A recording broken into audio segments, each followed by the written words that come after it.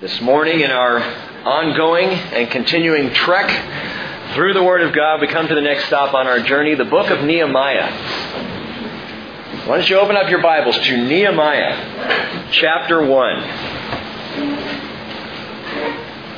I am impressed by this, that the Lord has made it so clear, and yet mankind has so missed the truth. I've told my sons and daughters many times and continue to say, if you'll just show up, you'll get a passing grade. If you'll just be there, that's the easy part. And then on top of that, you put in a little effort, you'll get a better grade. And if you really work hard, you can pull A's. Teachers aren't out. Most of them aren't out to undermine you. They really do want you to learn. And Jim is fiercely nodding back there. If you'll just show up. And the problem is that people don't show up. God has made it so clear. As we have gone through our study in the Word, and again, landing at this point this morning in Nehemiah, if people would just show up to the Word of God, if they would just show up in prayer, they would learn all they need to know. And yet, we set this aside and debate it and say, no, it's not legitimate, it's not true, without even showing up to see. But when you show up, as many of you know, the truth of Jesus, God's plan across all of history, has been laid out from page 1 all the way through now. And all we need to do is show up, and we see that plan unfold before us. Well, it continues this morning. Before we get there, I do want to ask a question. And that is, who is the shortest man in the Bible? No. Nehemiah. Actually, no, that's not true. I discovered, that's an old joke, but I've discovered a man shorter, in fact, than Nehemiah. If you go to Job chapter 8, you meet Bildad the Shuhite. That was just for those of you who came this morning looking for a short sermon. The book of Nehemiah. The book of Nehemiah is, I'm going to call it a troubleshooter's guide for the everyman. A troubleshooter's guide for the everyman. Like one of those greasy, coffee-stained, dog-eared, crusty repair manuals that stack up in so many garage workbenches. It's the everyday guide, the troubleshooter's guide for the everyman. Nehemiah, this book is a roll-up-your-sleeves, hands-to-the-work, get-her-done troubleshooter's guide. That's what it's about. Nehemiah is a man who moves. He is a man set to the work.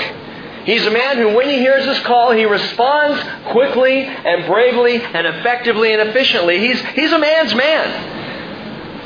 Now, some of you ladies might be saying, what about every woman? Don't worry, Esther's on the way. But honestly, it's not just a man's book. Nehemiah is a book for the common person, which is why I say the everyman's guide. The common person. The person in humanity. It is a book for the common person called by Christ to the work of faith. Paul writes in 2 Thessalonians chapter 1, verse 11, we pray for you always that our God will count you worthy of your calling. You see, we all have a calling. You come to faith in Jesus Christ. The moment you've given your life to Him, guess what? You have a calling. What our calling is and how He calls us. What we're going to do with that, that's the question that follows. But he says, we pray that our God will count you worthy of your calling, to fulfill every desire for goodness and the work of the faith with power, so that the name of our Lord Jesus Christ will be glorified in you and you in Him, according to the grace of our God and the Lord Jesus Christ. Now, this troubleshooter's guide for the everyman, I call it this because there's nothing special or unique about Nehemiah, as we will see. There's nothing unique, but nothing standout about it. He is truly everyman. He's not a prince in the line of Judah, like Zerubbabel was. He's not a high priest in the line of Aaron, like Yeshua or Ezra were before him. He's just plain old Nehemiah. Everyman. A common guy. But if not for Nehemiah's prayerfully activated faith, Jerusalem would have remained in a shabby state of broken down disrepair, and the people would have remained spiritually numb. He's Everyman. With that understanding, let's look at verse 1, chapter 1. The words of Nehemiah. Actually, if you're going to say that in Hebrew, and I decided I'm just going to say Nehemiah because we're all used to Nehemiah and it's easier to roll it off the tongue in English, but it's Nehemiah in the Hebrew. Nehemiah. Thank you. The son of Hekeliah. Don't start heckling me during this teaching. The words of Nehemiah, the son of Hekeliah, it happened on the month of Kislev in the 20th year while I was in Susa, the capital, that is of Persia. It's also the citadel. It's the main place there for Persia. That Hanani, one of my brothers, and some men from Judah came, and I asked them concerning the Jews who had escaped and had survived the captivity and about Jerusalem. What's some info? What's going on? What's happening back in the land?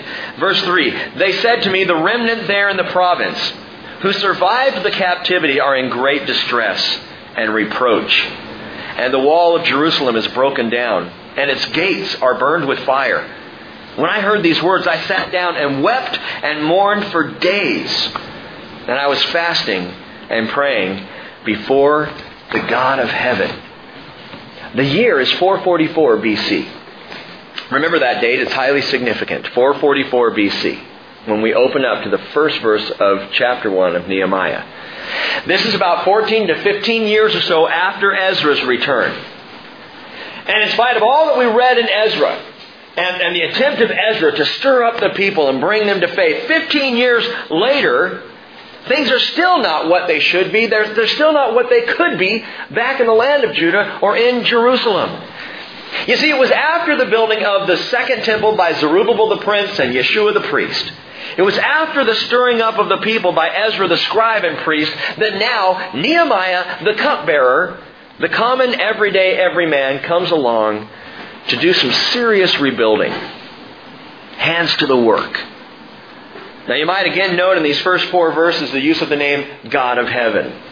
God of Heaven is peculiar, as we've seen to Ezra, Nehemiah, and Daniel. Those 3 books refer to Him as the God of Heaven. And you know why, you Bible students, it's because the glory of the Lord had departed Jerusalem. Though He said, this is the place I will put my name, the people broke covenant with Him. The temple was destroyed, that first temple. We never see any indication whatsoever throughout the Scriptures that His Holy Spirit, His Shekinah glory, that great cloud of glory, Shekinah, that it re-entered the second temple. We know the temple's built. We know sacrifices are offered. We know that the Lord receives and accepts those sacrifices. But His glory does not return. He is now God of heaven. The glory of the Lord departed and would not come again. Well, at least wouldn't come close for another 400 years after this. Until that starry night outside of Bethlehem, as the angels began to sing, "Glory to God in the highest, and on earth peace among men with whom He is pleased." Luke 2:14. I don't want to get too far ahead of ourselves. Christmas is still 61 shopping days away, including today. But Nehemiah, after hearing this sad report of Jerusalem, he goes into a depression. He spends days fasting and mourning and praying to the God of heaven. This man who's still in Babylon, actually now he's in Susa, he's still in Persia under the rule of the Persians, and he's even serving the king of Persia. And yet he begins to pray. Verse 5, I said, I beseech you, O Lord God of heaven, the great and awesome God who preserves the covenant and loving kindness for those who love Him and keep His commandments. Let your ear now be attentive and your eyes open to hear the prayer of your servant, which I am praying before you now, day and night, on behalf of the sons of Israel, your servants, confessing the sins of the sons of Israel, which we have sinned against you. Notice that every godly man in Scripture owns the sin of his people, which we have sinned against you. I and my father's house have sinned. Verse 7, he goes on, we have acted very corruptly against you and have not kept the commandments, nor the statutes, nor the ordinances which you commanded your father, your servant Moses. Remember the word which you commanded your servant Moses, saying, if you are unfaithful, I will scatter you among the peoples. But if you return to me and keep my commandments and do them, though those of you who have been scattered were in the most remote part of the heavens, I will gather them from there. And I will bring them to the place where I have chosen to cause my name to dwell. They are your servants and your people, whom you redeemed by your great power and by your strong hand. O Lord, I beseech you, may your ear be attentive to the prayer of your servant and the prayer of your servants who delight to revere your name. And make your servant successful today, and grant him compassion before this man. This man, which man? The king of Persia. We'll get there in chapter 2. Nehemiah already has in mind what he needs to do. And then it says, now I was the cupbearer to the king. Note this again, dear fellowship. It's important for us to know, to understand, each one of us. Nehemiah had no political or religious clout. He was common. He was prayerful. But he was typical. He was biblical, but he's a civil servant. He's a cupbearer to the king. Compare the lineage of this man to that of Ezra. Look back at Ezra chapter 7. Just flip back a few pages. Ezra chapter 7, as Ezra describes his genealogy, his lineage, and Ezra's not trying to be puffed up or anything, but he wants to make sure it's known where he's coming from, because he came back to Jerusalem with authority. And Ezra wrote this about himself. After these things, in the reign of Artaxerxes, king of Persia, there went up Ezra, son of Seraiah, the son of Azariah, the son of Hilkiah, the son of Shallum, the son of Zadok, the son of Ahitub, the son of Amariah, the son of Azariah, the son of Merarioth, the son of Zerahiah, the son of Uzzi, the son of Buki, the son of Abishua, son of Phinehas, son of Eleazar, son of Aaron, the chief priest. Now that's quite a pedigree. Look at Nehemiah's in verse 1 of chapter 1. The words of Nehemiah, son of Hakaliah. That's it. Well, who was Hakaliah the son of? We don't know. Well, was there anyone in Nehemiah's genealogy of import, of great stature in the history of Israel? We don't know. In fact, you find very little mention whatsoever of Nehemiah outside of the book of Nehemiah. This guy is everyman. He's a common dude. What is it then that makes this man the man for the job? Because the job in Jerusalem is not finished. It is not complete. The people are still in reproach and in distress. The wall is still a shambles around the city. What makes Nehemiah the man that God calls? Folks, listen closely, because in this man, Nehemiah, and in his book, in this common cupbearer, we get a tangible picture of how God's Holy Spirit goes about getting things done in His church. Would you turn over to 1 Corinthians chapter 3? 1 Corinthians chapter 3. Keep your finger there in Nehemiah chapter 1. 1 Corinthians 3, keep going to the right. It's about, 2/3 of the way through the New Testament. Page 1157, if you're using my Bible. 1 Corinthians chapter 3, in verse 1.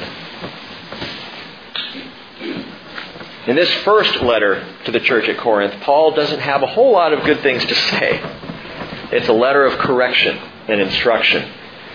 And he says at the beginning of chapter 3 here, I, brethren, could not speak to you as to spiritual men, but as to men of flesh, as to infants in Christ. I gave you milk to drink, not solid food, for you are not yet able to receive it. Indeed, even now, you are not yet able, for you are still fleshly. Which raises the question, well, how are they fleshly?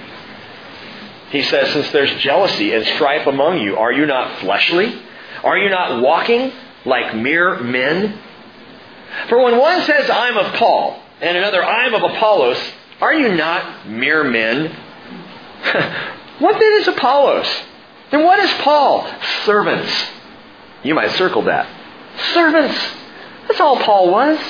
That's all this great Bible teacher Apollos was. They were just servants through whom you believed, even as the Lord gave opportunity to each one. I planted, Apollos watered, but God was causing the growth. He says, so then neither the one who plants nor the one who waters is anything, but God who causes the growth. Now he who plants and he who waters are one, but each will receive his own reward according to his own labor. Verse 9, for we are God's fellow workers. Jot that down. If you're taking notes this morning, that's note number 1 to understand. We are God's fellow workers. The everyman is a fellow worker. The everyman is a common worker for the Lord. And that's not to be taken lightly, my friends. That's how the job gets done. By the everyman. The every woman. The common person who walks in active faith. That's Nehemiah. Just your average Joe who moves in faith. We were, several years ago, someone actually raised the issue of how our shepherds were chosen or asked to become shepherds. And one of our current shepherds at the time pointed to the apostles and said, well, they were fishermen, they were, there was a tax collector. They were pretty common guys that Jesus called to himself. And the person said, oh, well, if that's the list, if that's the standard you're going to use. As if offended, as if thinking, well, we ought to be looking a little higher than your common average fisherman. My friends, that is how the Lord gets the job done. It is not by the pastor sitting in ivory towers of study that the true work of the Lord gets accomplished. I walked in here this morning, set up the guitar, we sat down, we ran through songs, did rehearsal, all that stuff, kind of got prepared. Worship begins, we do the first song. After that, I turn around in my chair to watch the video, and it was the first time I noticed that the speakers are mounted on the wall behind me. And John's cracking up. Because I didn't even see it this morning. I walked in here it's 7 o'clock. So I didn't see it. That's how the job gets done. I wasn't down here. I didn't buy the mounts. I didn't make sure it got up there. Well, who told John to do that? I think John did. Why? Why would he do such a thing? Because in his ministry, in his understanding, he knew it needed to get done. That's how God does it. Now, Paul writes in Ephesians chapter 4 that he gave some as apostles, sure, and some as prophets, some as evangelists, some as pastors, and some as teachers, for the equipping of the saints, for the work of service, to the building up of the body of Christ, until we all attain to the unity of faith and the knowledge of the Son of God, to a mature man, to the measure of the stature which belongs to the fullness of Christ. It's not about priests, it's not about princes, it's about cupbearers. It's about servants. This church would not be here if it was all based on what I did. Truly, in the last 6 years, by my mind, I have done very little.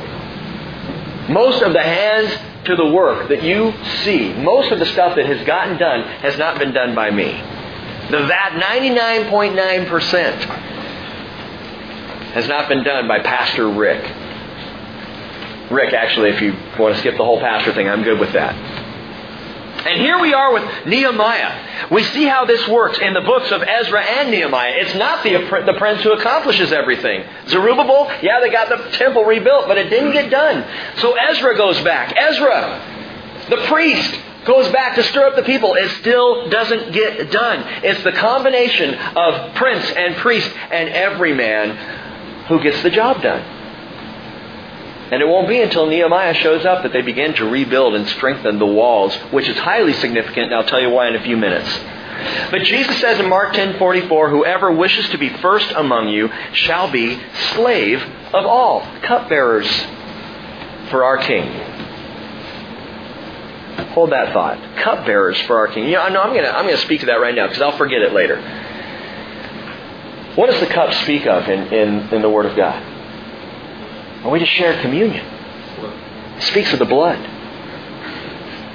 We have been called to be cupbearers to the King, bearing the blood of Jesus Christ to a thirsty and dying world. Jesus says in Luke 22:27, who is greater, the one who reclines or the one who serves? Now, in our world, it's the one who reclines. Bring me the head of a pig and a goblet of something cool and refreshing. Somebody fiddle for me. That's the important person in our culture, in our world. And Jesus says, no. I am among you as one who serves. I'm the everyman. Jesus came as the everyman. Now, he has quite an impressive genealogy.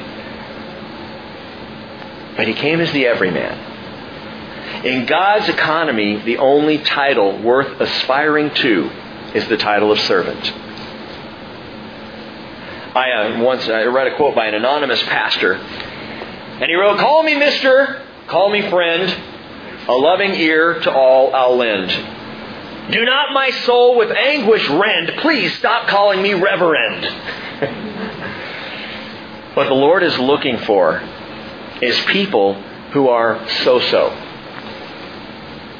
What do you mean so-so? The people who, like I said when we began, show up. Just show up. People who are so. By the way, you will find the word so used 50 times in the book of Nehemiah. Okay, thanks for that bit of trivia. It's significant.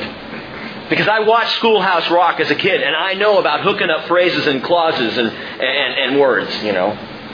Conjunction, junction, what's your function? I don't know if you guys remember that. So is most often used as a conjunction, connecting two things. In Nehemiah, you will see so connecting thought and action. And it's used 50 times because Nehemiah gets the call, Nehemiah prays the prayer, Nehemiah has the thought, so he acts. So he does what needs to be done. So he responds. So is an important word in this book. Nehemiah is a man of faith. So he gets to it. Look at verse 4 of chapter 2. In this moment and what he's prayed for, back in verse 1 when he said, make your servant successful today and grant him compassion before this man. He's talking about the king because he already has in mind, I've got to go talk to the king about this. He's before the king, and I love this. Verse 4, then the king said to me, what would you request? So I prayed to the God of heaven. Really? Well, in that moment, did Nehemiah fall down on his knees? Did he call for some sackcloth and ashes? Did he spread out his hands wide and begin this ornate, fantastic, religious liturgy? No. Like, I can guarantee the king didn't even know Nehemiah was praying. I think this is the fastest prayer ever prayed in Scripture. So Nehemiah prayed to the God of heaven, and I said to the king, if it please the king. In other words, from the king's question to Nehemiah's response in that split second, oh God, be with me. Well, here's the problem, king. He's a man of action. He's a man who moves. The mentality of this guy is not one of lollygagging around. Well, we'll let someone else get to it. This will happen eventually. He gets right to the point, or to the prayer, or to the problem. He's an everyman, but he's a man of action, which is why there's a Troubleshooter's Guide for the everyman. That's the kind of person Nehemiah truly was. In chapter 6, skip over there, we have a couple of hardened adversaries. A couple of interesting men by the name of Sanballat and Tobiah. And Sanballat tries to shoot down what's going on there. Sanballat. Anyway. And so they go after him, and we'll get there. We're going to study this and see this as we come closer to it. But in verse 3, they've called him down. He's up on the wall. He's working hard. And they've called him down. They're trying to get him down off the wall so they can harm him in some way. He realizes this. But they call him. Listen to his response, verse 3. I sent messengers to them saying, I'm doing a great work and I cannot come down. Why should the work stop while I leave it and come down to you? He's a man of action. Did or done. This is what, in essence, he's saying. I'd love to come down to you guys, talk to you, but we got to get her done. So I'm here on the wall. And I'm working to see this thing accomplished. Nehemiah is God's fellow worker. So are you. So am I. That's who we are.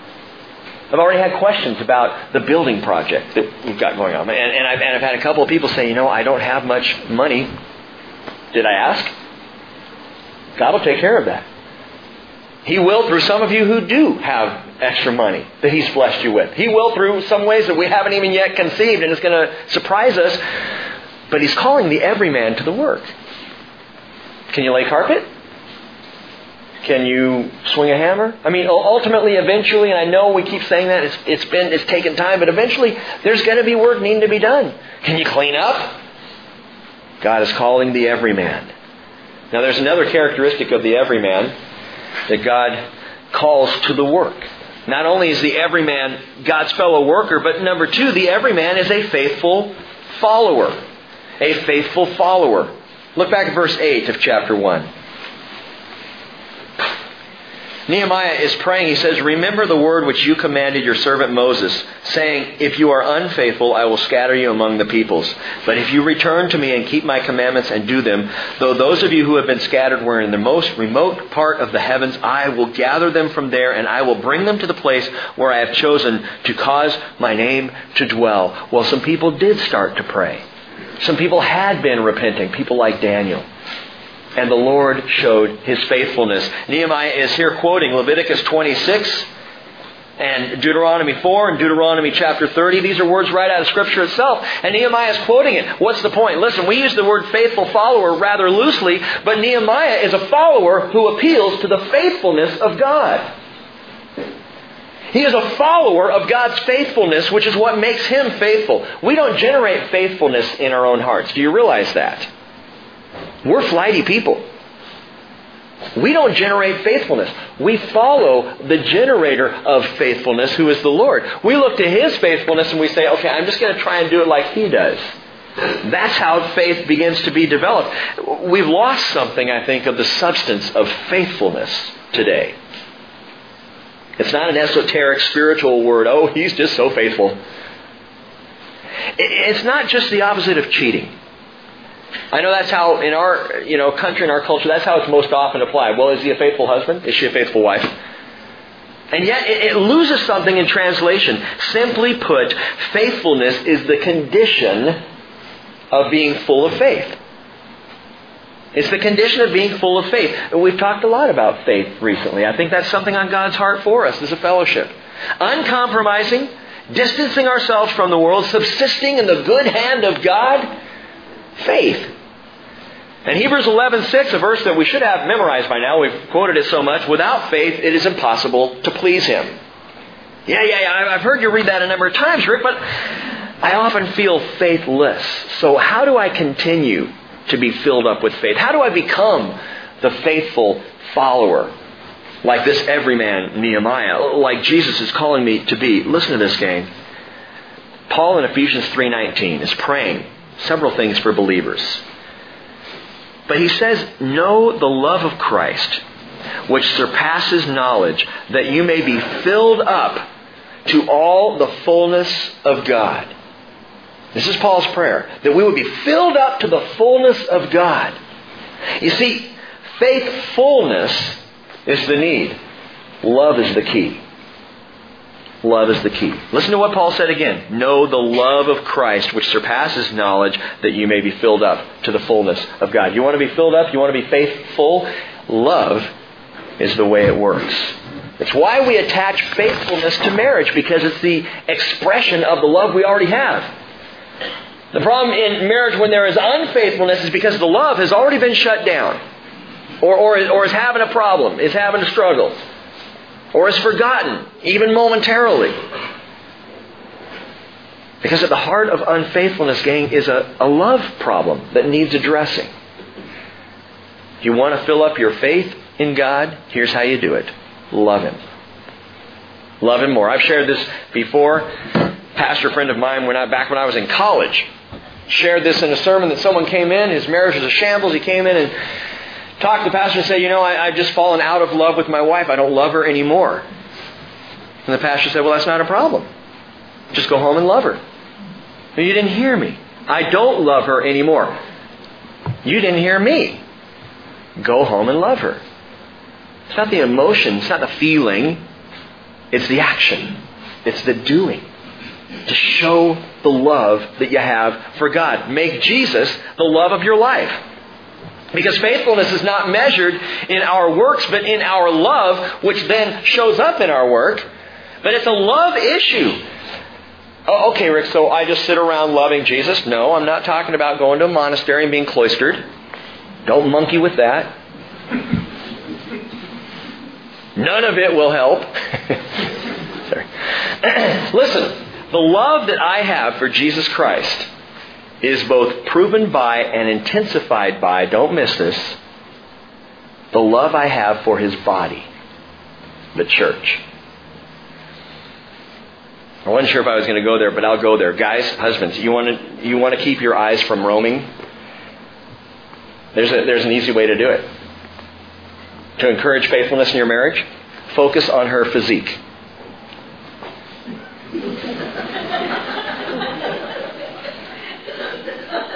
Now, let me explain this, gang. Focus on her physique. Recognize God made her. God gave her to you. Nurture the attraction that you have for her. Recognize she is perfect for you. She may not be perfect for someone else. In fact, you don't want her to be. She is perfect for you. She may not look like some kind of fashion model, which, by the way, they're all too bony anyway. Who wants a wife that looks like that? I mean, you couldn't get your arms around it. Are you there? You know? What I'm saying, gentlemen, is it's okay to lust after your wife. And that's okay. That's a good thing. And I think sometimes in the church, in our puritanical past, we think lust of any kind is bad. No, lust for your wife is fantastic. Go for it. Lust for her. When she walks by, go, yeah. Not only will it work for you, it'll make her feel better. But listen, gang, I'm not talking about husbands and wives here. In the same way as Paul was talking about Christ in the church, that's what we're talking about. Focus on His physique. That is, His body. You want to love Christ more, love His body.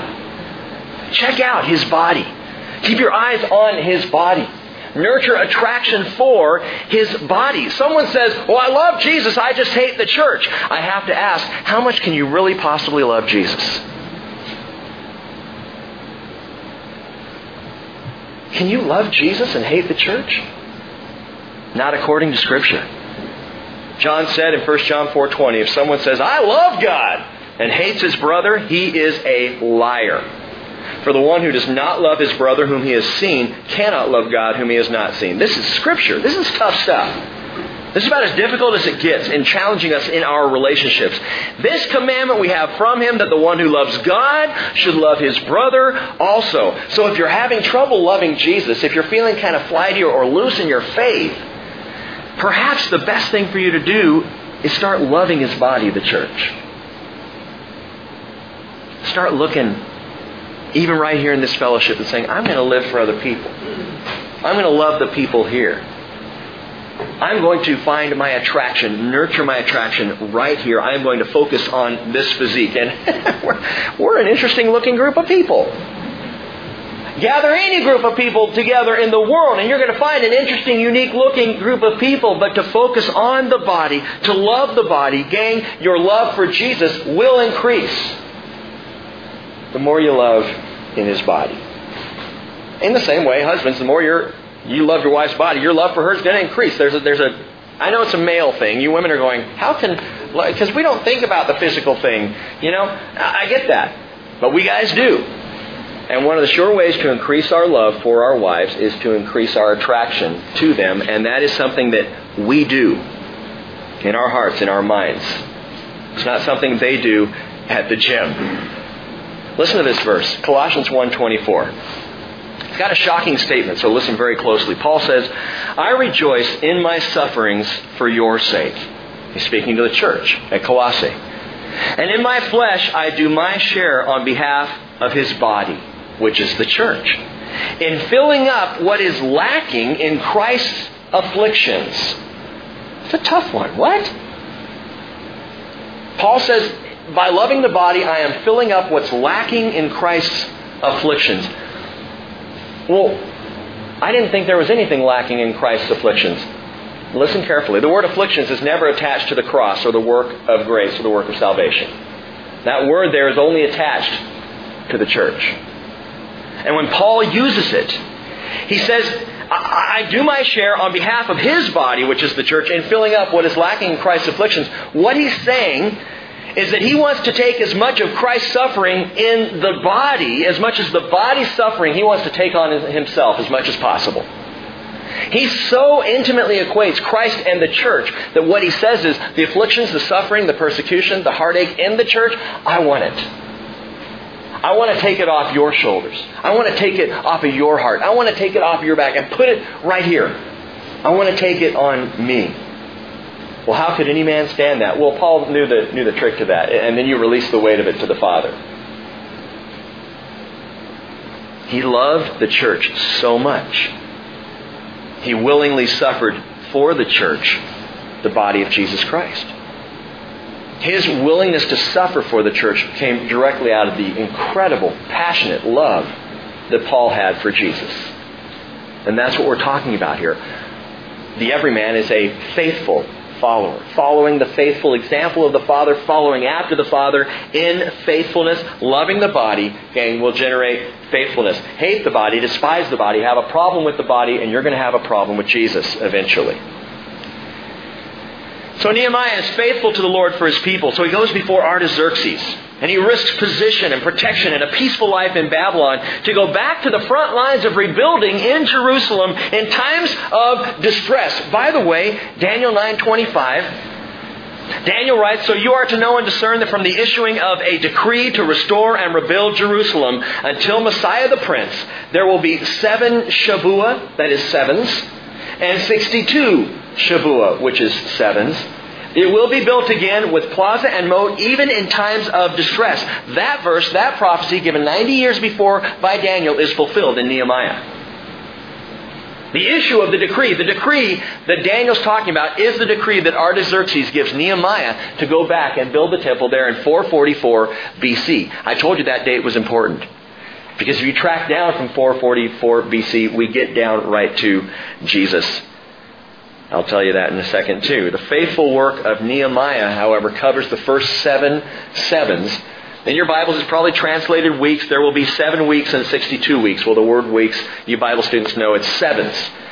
7 sevens, 7 times 7, 49. It's 49 years. The work of Nehemiah is across a period of 49 years. The time that he works to rebuild the wall, that he's with the people there in Jerusalem working, his faithfulness crosses 49 years. And it was born out of love for his people. I remember being in college and we had a lectureship at the Christian college I was at. And I was standing in this big tent and there were all kinds of pastors in there. And as a young college student, and I was an aspiring pastor, and I was looking at these guys and there were some really sharp speakers there and great leaders in the church. And I was impressed with them. And then they started asking a question, how long have you been in ministry? How long have you been in ministry? The vast majority, 2 or 3 years.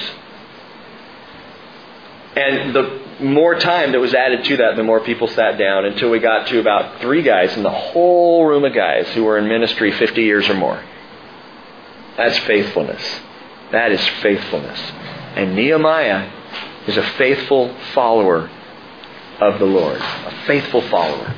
If you have love in your heart for the body, then you have love for the head of the body, which is Jesus. By the way, Cheryl and I left for our honeymoon in Hawaii, and I didn't just take her head with me. I wanted all of her to be there for the honeymoon. Note this in Nehemiah. Along with the grease and coffee stains in his personal Troubleshooters guide for the Everyman, there are tear stains. Because Nehemiah loves his people so much. What kind of man breaks down in tears when he hears that his people are in distress? A man with a heart like Nehemiah's. Verse 4 back in chapter 1 says, "When I heard these words, I sat down and wept and mourned for days. And I was fasting and praying before the God of heaven." This is a man who loved his people. In verse 10 it says, he's praying, he says, "They're your servants and your people whom you redeemed by your great power and by your strong hand. O Lord, I beseech you, may your ear be attentive to the prayer of your servant and the prayer of your servants who delight to revere your name. And make your servant successful today and grant him compassion before this man." This brings me to the last point. Nehemiah's heart is so set on his people, he wants nothing more than to see them built up and restored and protected. And to this end, the book of Nehemiah, his story is written. Last point, number 3, the Everyman is a fervent comforter. The Everyman is a fervent comforter.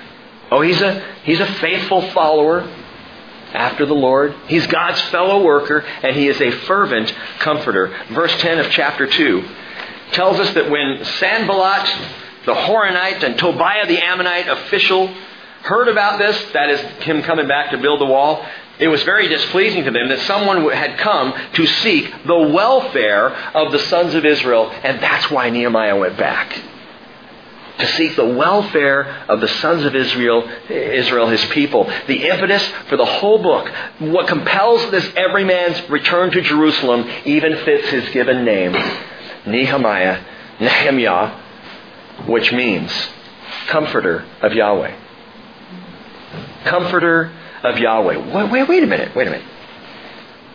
Didn't Ezra's name mean helper? That's right. Helper. And we talked about how Ezra was a picture of the Holy Spirit. And from chapters 7, 8, 9, and 10. And by the way, if you weren't here on Wednesday night during those studies, I encourage you to go online and listen to them. because we look at the Holy Spirit as evidenced in the life of Ezra, but also as pictured by Ezra, the ministry of the Holy Spirit, because that's what we see in Ezra. Okay, well, Ezra means helper, so that makes sense. Well, Nehemiah means comforter. Comforter of Yahweh. We already talked about the Holy Spirit. so what does that mean for Nehemiah? Gang, in John 14 through 16, the apostle uses the word parakletos to describe the Holy Spirit. Parakletos is translated both ways, helper and comforter. So guess what? Oh, I get it, Rick. You're saying that this picture of the Holy Spirit continues now with Nehemiah. No, it doesn't just continue with Nehemiah. It continues with Esther as well. Ezra, Nehemiah, Esther, we see in all three books dramatic pictures of the Holy Spirit of the living God. And this is not just because Rick's off on a Holy Spirit kick. This is where the Word is. And we want to be where the Word is. We want to be where God has us. And this happens to be where He has us. So just a little side note. Hold on to your hats, because there is much more to view and understand regarding the Spirit of God in coming weeks. Here's a preview for you. Ezra is about the building and rebuilding of the temple. The temple. Well, the temple in Scripture is a picture of my spirit. Your spirit. Nehemiah is about the building and renewing, not of the temple, but of the walls. The walls around the temple, which is a picture of my soul. My intellect, my mind, my reasoning. Esther is all about physical protection outside the land, which is a picture of the flesh. In these three books, we see coverage by the Holy Spirit of the spirit, soul, and flesh of each person. That's our makeup. That's who we are. Triune. In the same way our God is triune, so we are triune, gang. We have a spirit that is our everlasting selves. We have a soul that is our intellect and mind, the way we think. And we have the flesh. And the Holy Spirit addresses each one of all three. We'll see more of this in coming weeks, especially on Wednesday nights and following. But this morning, listen, if the Holy Spirit of the living God resides in you, then you, the everyman, the every woman, you are called to be, like Him, a comforter. You are called to be a comforter. This is part of the ministry that doesn't belong to the pastor or the shepherds or some church leader. It's not a ministry just of a priest or a prince. It is a ministry of every man, each and every one of us. We have been called to be comforters. Let me read to you from 2 Corinthians chapter 1. In 2 Corinthians chapter 1, you can flip there quickly or just listen up as I read. 2 Corinthians chapter 1, Paul's come back around to the church at Corinth. He's writing again. And listen to what he says. This passage is wonderful. Blessed be the God and Father of our Lord Jesus Christ, the Father of mercies and the God of all comfort. That's verse 3. 2 Corinthians chapter 1, verse 3. The God of all comfort, who comforts us in all our affliction, so that we will be able to comfort those who are in any affliction with the comfort with which we ourselves are comforted by God. For just as the sufferings of Christ are ours in abundance, so also our comfort is abundant through Christ. Verse 5, that's huge. Are you suffering? Are you in affliction? Are you in a struggle? Guess what? Just as the sufferings of Christ may be abundant in you, so His comfort is also abundant for you. He doesn't promise you're not going to suffer. He doesn't promise it's not going to get dicey. What He promises is His comfort will be there for you and with you to see it through, whatever you're facing. But, verse 6, if we are afflicted, Paul says it's for your comfort and for your salvation. Or if we are comforted, it is for your comfort, which is effective in the patient enduring of the same sufferings which we also suffer. For our hope for you is firmly grounded, knowing that as you are sharers of our sufferings, so also you are sharers of our comfort. It is of vital importance that we as people of Christ understand, as every man, as every woman, followers of Jesus, that we are called to catch hold of this calling of being comforters.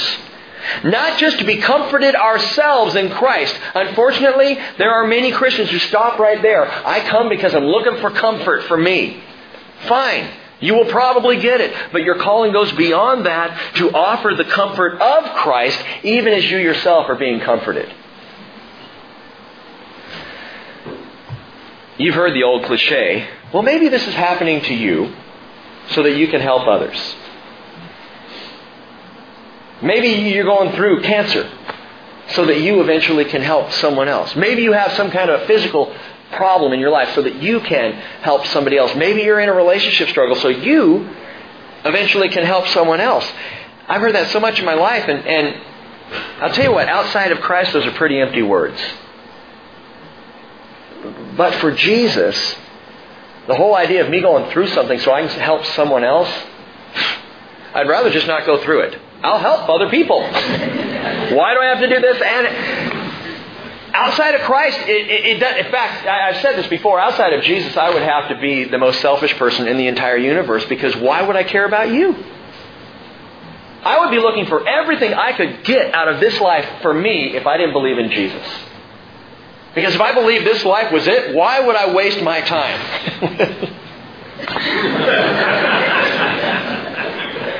Why would any of us waste our time caring for another human being? Caring for the environment, caring for the next generation. Who cares about them? Live and live good.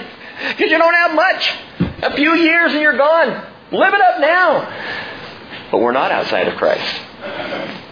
We are in Jesus Christ. We have an eternal future. We have an incredible comfort from Him. And in Christ, maybe this is happening to you so that you can comfort someone else. That's what Paul is saying. And in Christ, that kind of thinking is based in the hope of our comfort. The hope of it. We're called to be comforters. Which means we look out to the body we love, the body we care about, as comforters. Well, let's bring this all together. Back in verse 3 of Nehemiah chapter 1. Nehemiah had just asked for some information on what was going on in Judea, in Jerusalem, and they said to me, the remnant in the province who survived the captivity are in great distress and reproach, and the wall of Jerusalem is broken down, and its gates are burned with fire. That's kind of the hinge passage of the whole book. That's the motivation. That's the picture we're given. The wall is broken down. And for about the first half of this book, that's the role of Nehemiah, to build the wall. To be honest, I thought Ezra was a better book years ago. I know the idea of building the temple, now that's significant. Building the wall, who cares? Who wants to be on that team? I want to be something, I helped rebuild the second temple. See those stones there? I laid them. But the wall? Yeah, you're in charge of the wall by the dung gate. Thanks so much. The wall. They're rubble. The gates. They're charred and burned and blackened. But they're just walls, right? I mean, so what? In Nehemiah's day, the strength of the wall wasn't just about the security of the people. The strength of the wall indicated the superiority of the God of that people. That's why Babylon's walls were massive. Because the Babylonians would say, our gods are big. Well, the Hittites, they had a wall.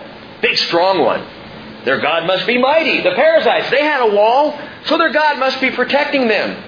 The Moabites, they had a wall. Their God must be with them. Ezra, in Ezra chapter 9, verse 9, said, our God has not forsaken us. He has extended loving kindness to us in the sight of the kings of Persia, to give us reviving, to raise up the house of our God, to restore its ruins and the ruins of Jerusalem, and finally, to give us a wall in Judah and Jerusalem. To give you a wall. Yeah, because people would look at that wall around Jerusalem. Look at the wall around that city. It's shambles. Their God must have left. Their God must be weak. The God of the Jews must not care. And that's why Nehemiah went back. To rebuild a wall. To rebuild a wall, yes, but more so.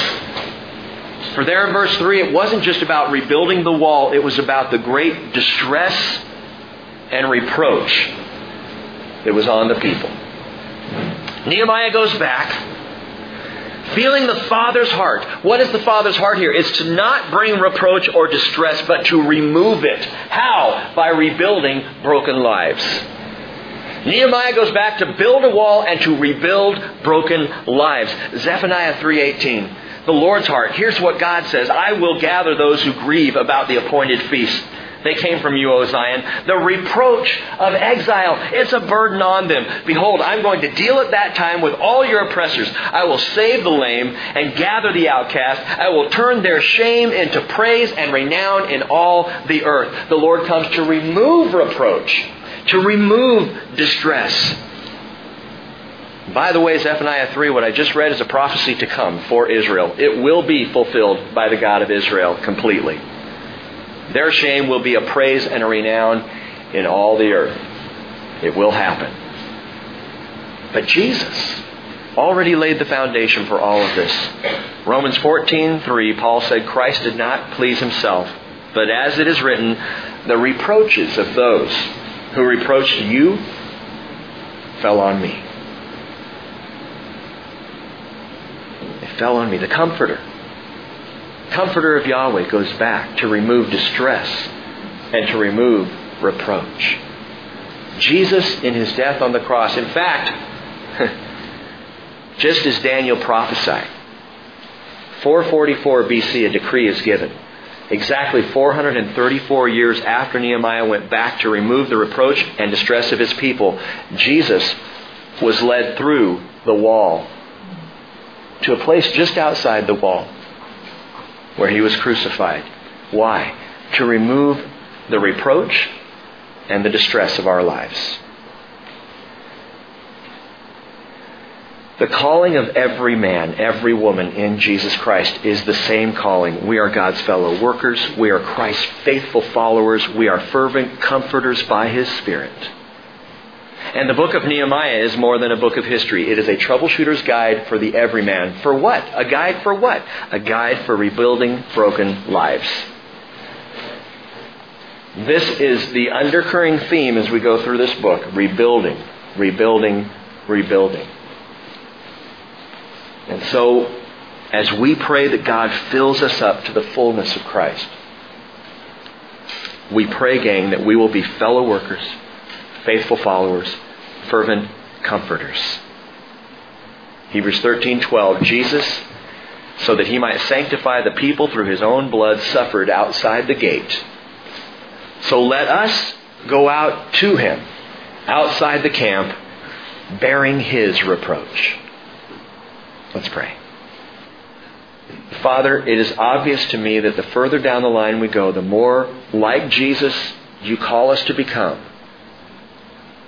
the less important we are and the more important our fellow brothers and sisters in Christ and our fellow human beings are. This is a land of broken people.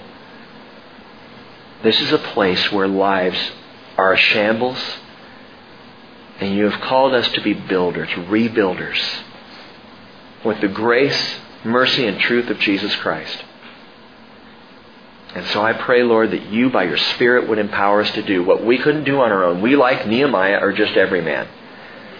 But by Your Spirit, something can be done. By Your Spirit, work and faith and comfort can come. So we pray for more. We ask for more. Not selfishly, Lord, but for Your body. We ask for more of Your Spirit.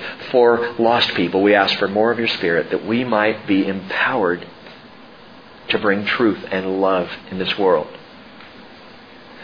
Father, I know even as we talk about this morning, that there are those here, and we'll be here second hour, who themselves feel their lives broken down and burdened and burned out and battered, bruised, Father. Would You alert each of us that we might come to the aid, that we might bring the comfort, that we might be used of You to rebuild. And if there's anyone sitting here this morning who feels that place of brokenness, Holy Spirit, would You bring Your comfort? Thank You for Your word today, Father. In Jesus we pray. Amen.